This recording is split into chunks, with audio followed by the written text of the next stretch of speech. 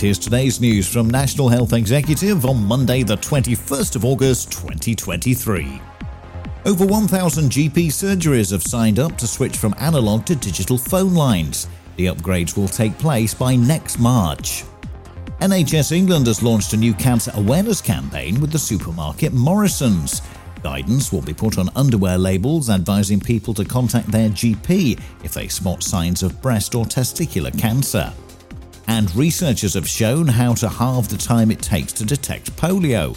Scientists use a technique called direct molecular detection and nanopore sequencing.